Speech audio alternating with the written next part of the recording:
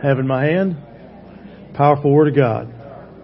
Can change lives, heal broken hearts, save man's soul. Lord Jesus, today, speak to me. In Jesus' name, amen. Turn to your neighbor and say, it's Labor Day.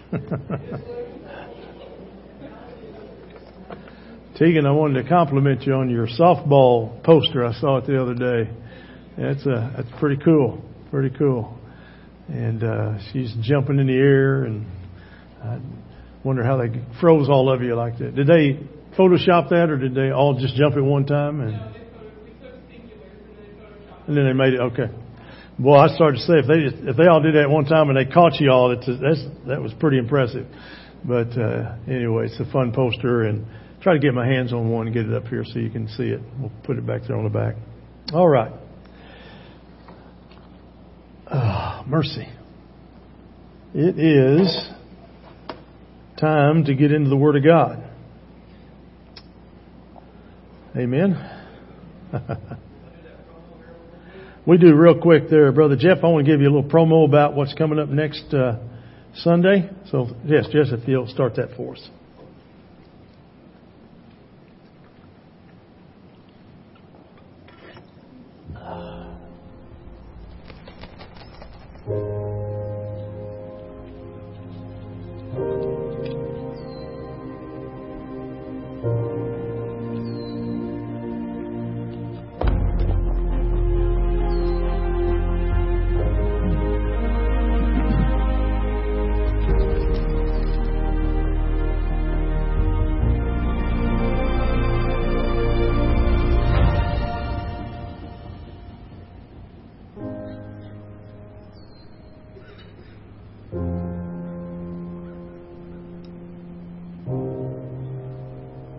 Next week we kick that off, and it'll be a lot of fun. It's going to be a great series. I think you'll enjoy it.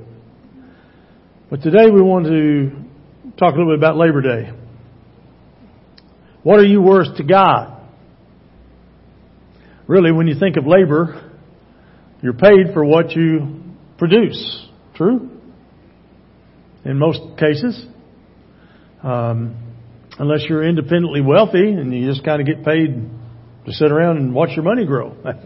That's awesome. If God means what He says, He's going to reward us according to our labor. And so we ought to be asking ourselves, I wonder what we're worth to God.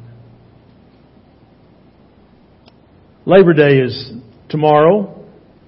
And if you've been listening to radio and television, you've probably been hearing them remind you that it's Labor Day weekend, and they've always give the lake reports about how much water is in the lake or not in the lake. So if you want to get to the lake, get there. They always talk about the percentages of rain that you'll experience on those kind of trips. We had a big percentage of rain possibility today, but it's looked like sunshine and 1,000 degrees out there. So, but by the way, it is the 1st of September, and it's supposed to be cooling down, and hopefully it will.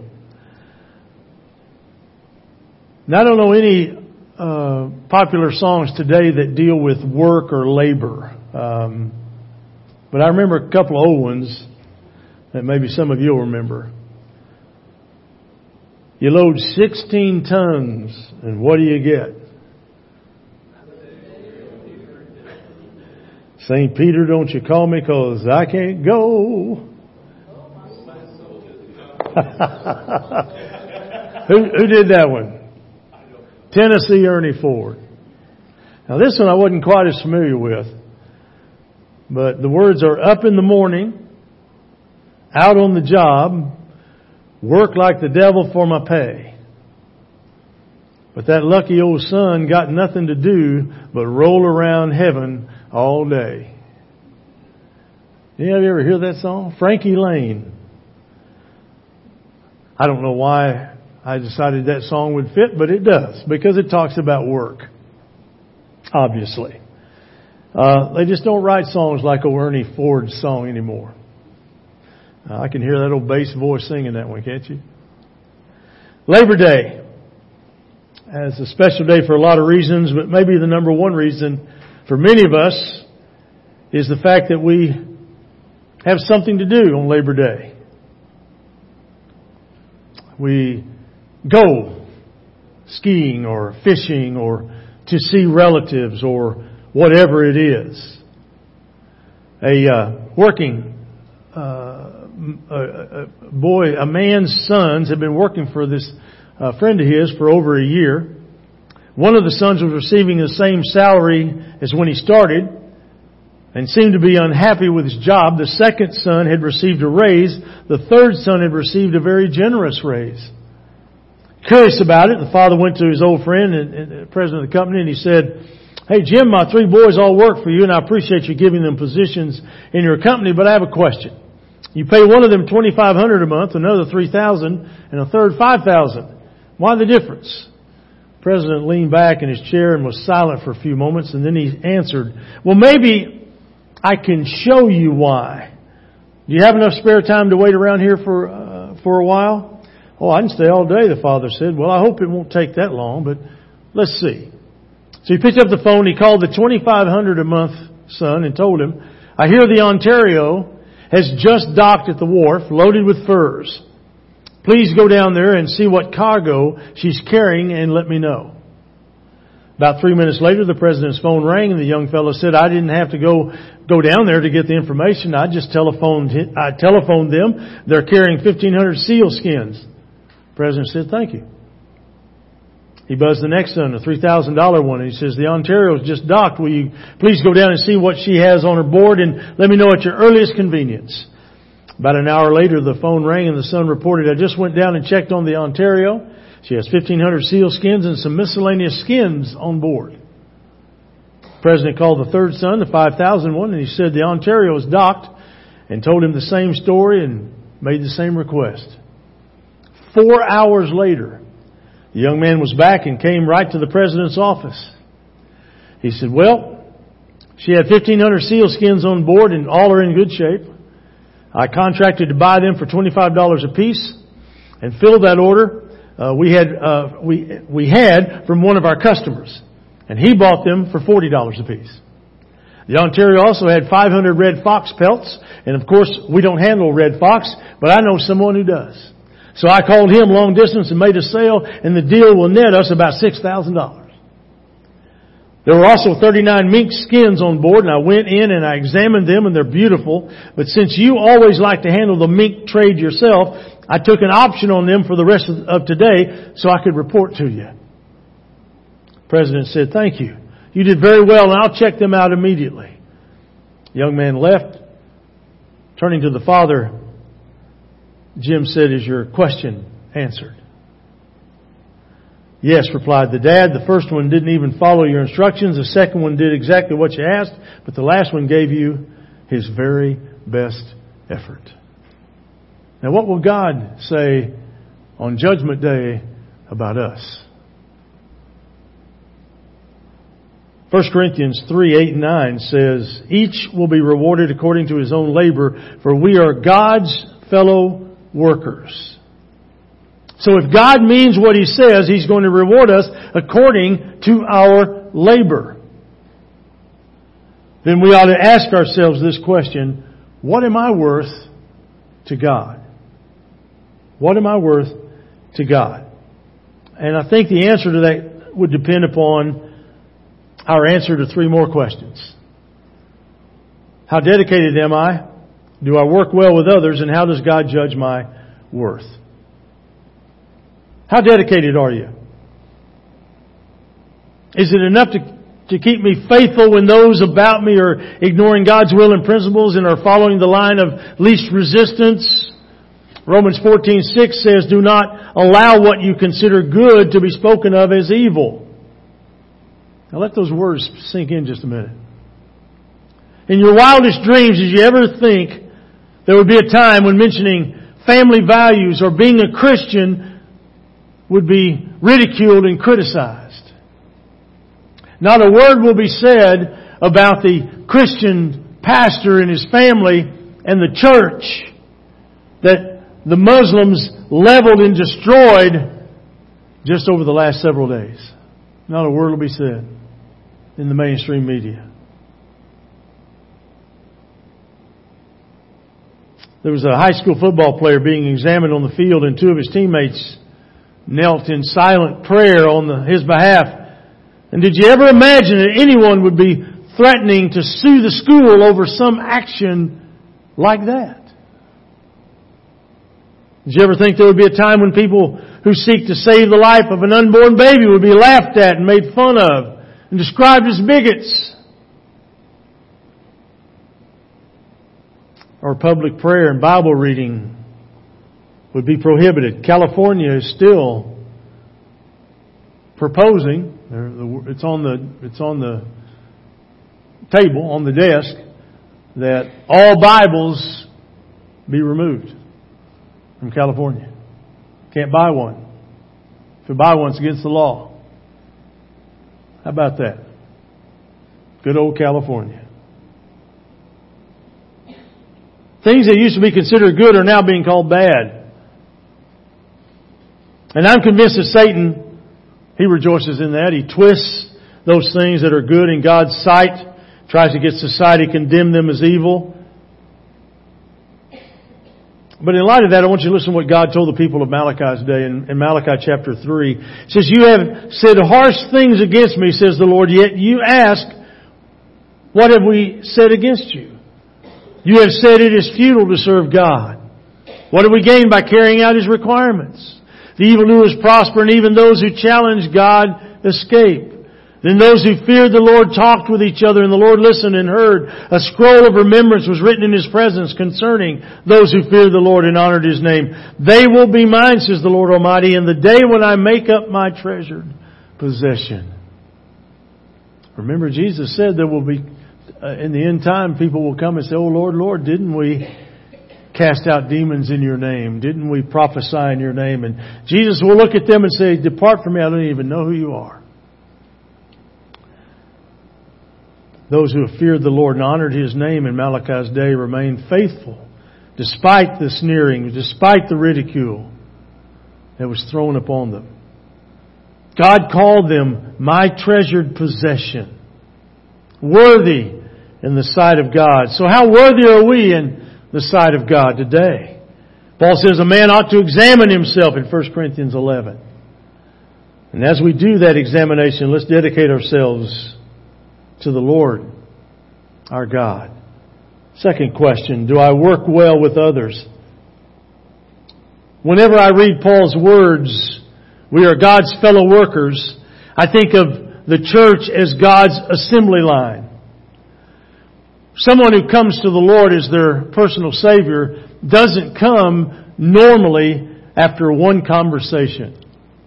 It's a series of multiple conversations with different people along the way in their life.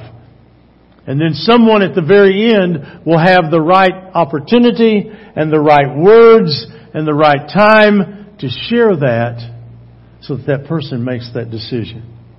But it's a multiplicity of people involved in getting that person ready. Listen to the last few verses in Acts chapter 2. All the believers were together and had everything in common, selling their possessions and goods. They gave to anyone as he had need. Every day they continued to meet together in the temple courts. They broke bread in their homes, ate together with gladness and sincere hearts, and praising God and enjoying the favor of all the people. That's a fun church to be a part of, isn't it? Our church is like that. We love being together. We had a fish fry last week and out at Wilson's house. And well, I think everybody came and enjoyed all the fish that Sam cooked up for us.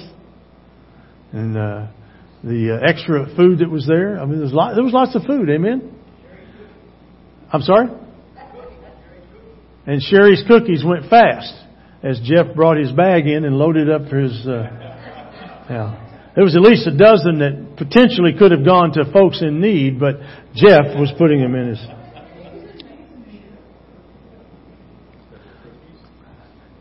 There were cookies, somebody said. Didn't last long. They never do. They're great. We need to call Sherry, nickname Sherry Keebler or something. Sherry Keebler, the cookie maker. But what a great church is described here in Acts chapter 2. They were people who labored together and had fun together and cried together and loved together, you see. The book of Judges gives us a great example of the truth of how God looks at what we do in the story of Gideon. He had the 300 faithful men. Remember the story? Divided them into 3 groups of 100 each.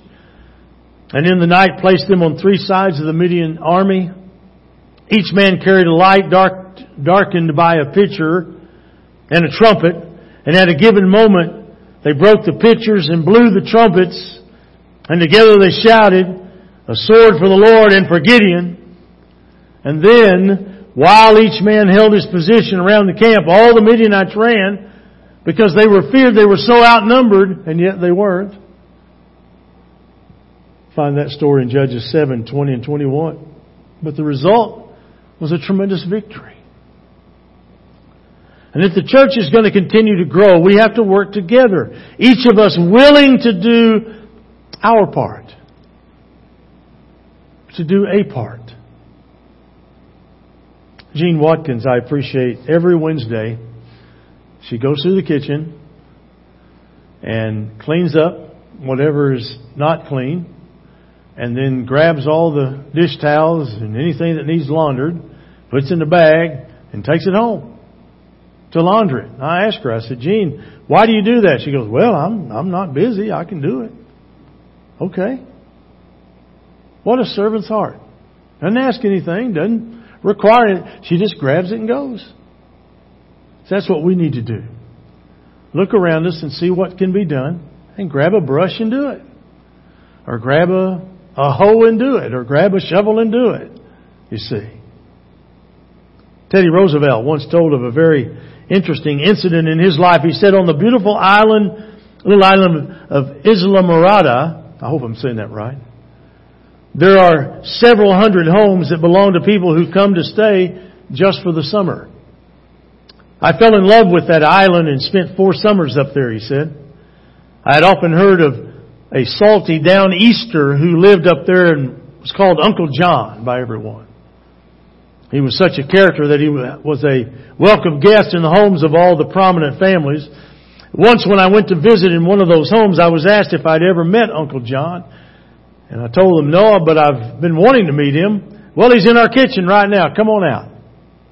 They introduced us and we liked each other right off, so we sat and chatted for nearly an hour. When I got up to leave, I held out my hand and said, "Uncle John, I surely am glad I got to meet you. If ever I can do you a favor, I want you to feel free to call on me, will you?"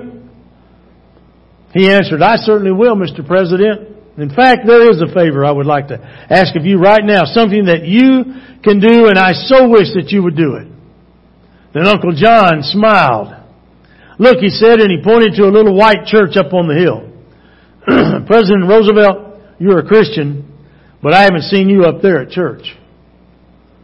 If you, the President of the United States, would come up there to church, all the people on this island would flock up there. Don't you want them to go to church? Don't you think they need to go to church?" Teddy Roosevelt said, I hung my head in shame and told him, "I'll be there next Sunday." Well, sure enough, next Sunday there was standing room only in that church.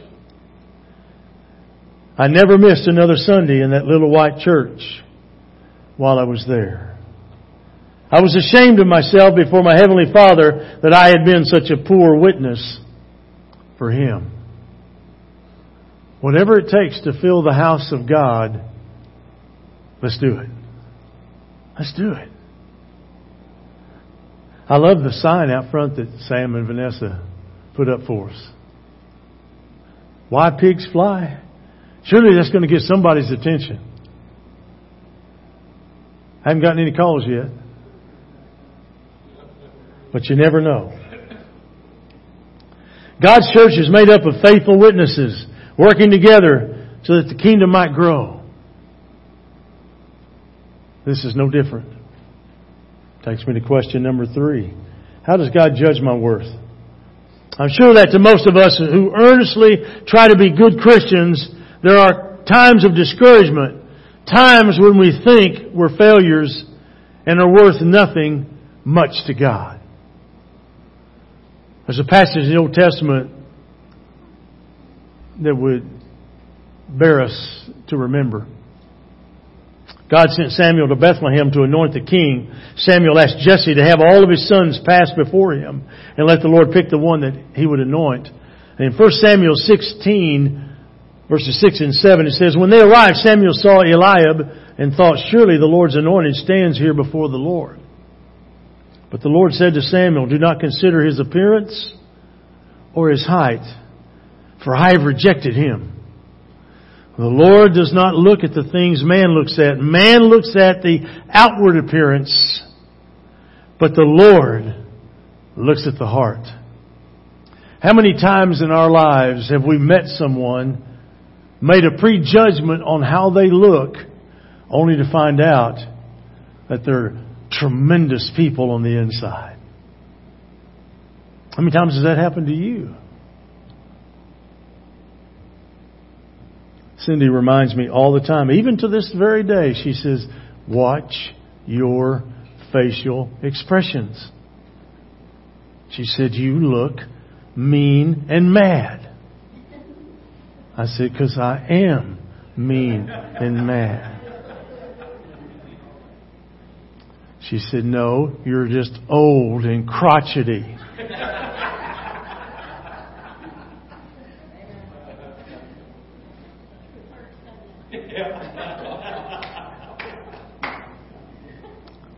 Oh, I knew there would be commentary. I just knew there would be some commentary. Help him, Lord.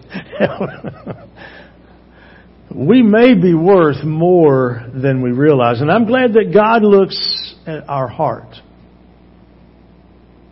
and not the outward side of us.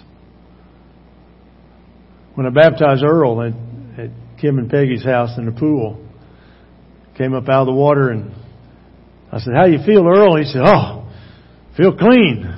I said, I want you to know I can't do anything about the outside. But we've got that inside taken care of. And that's the truth, isn't it?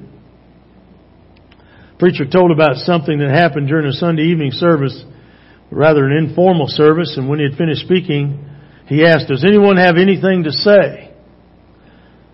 A rather dignified visitor stood up and said, yes, sir, I'd like to say something. This is the very first time I've been back in this church for 35 years. I attended Sunday school in my grade school days, and I see here tonight my old Sunday school teacher, Mr. Alton. And he turned to face him. Mr. Alton's eyes opened wide as he looked at the stranger, who asked, Mr. Alton, do you remember me? I'm Hurley. After a moment or two, a smile came over Mr. Alton's face, and he said, it's been a long time, Hurley.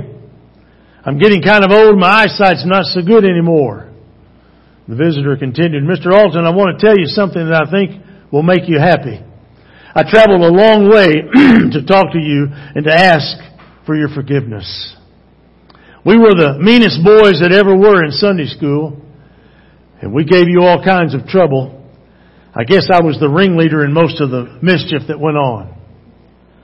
On the Sunday before my family moved away, I was particularly obnoxious. And after leaving class, I remembered something I had left in the room and decided I'd better get it since it was my last day here. So I went back, and as I looked in the door, I saw you seated up front with your head bowed, and it sounded like you were crying. I heard you pray, oh Lord, please help me. Mr. Alton, I stayed very still for a very long time, and then I slipped away.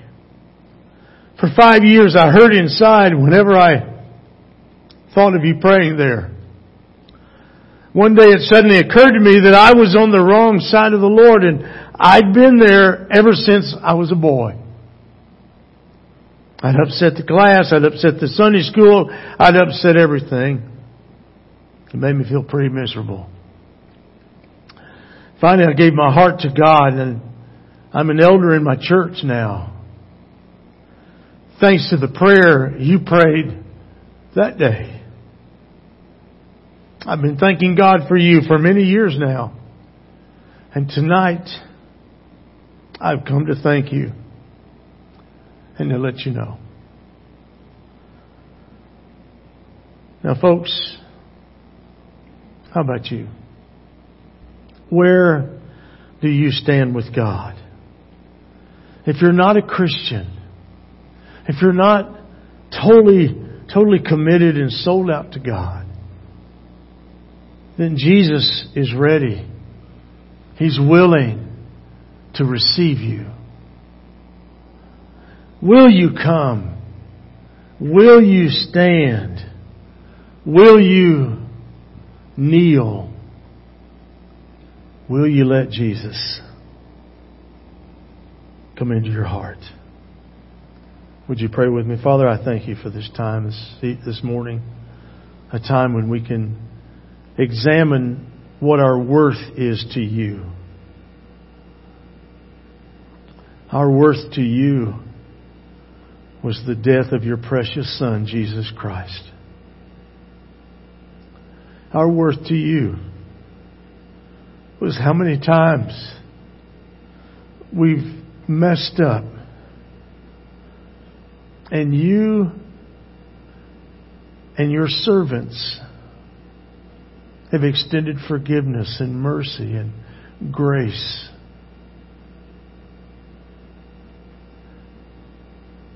God, our worth is based totally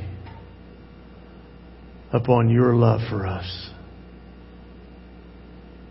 And so, God, if there's one here today that would be willing to name you as their Savior, or just come forward to say, "Preacher, I need prayer." If there's just one, God, could we meet with them today and help them lighten their load? Whatever needs to be decided, Lord, would you move in their hearts to do it? Is our prayer in Jesus' name. Amen.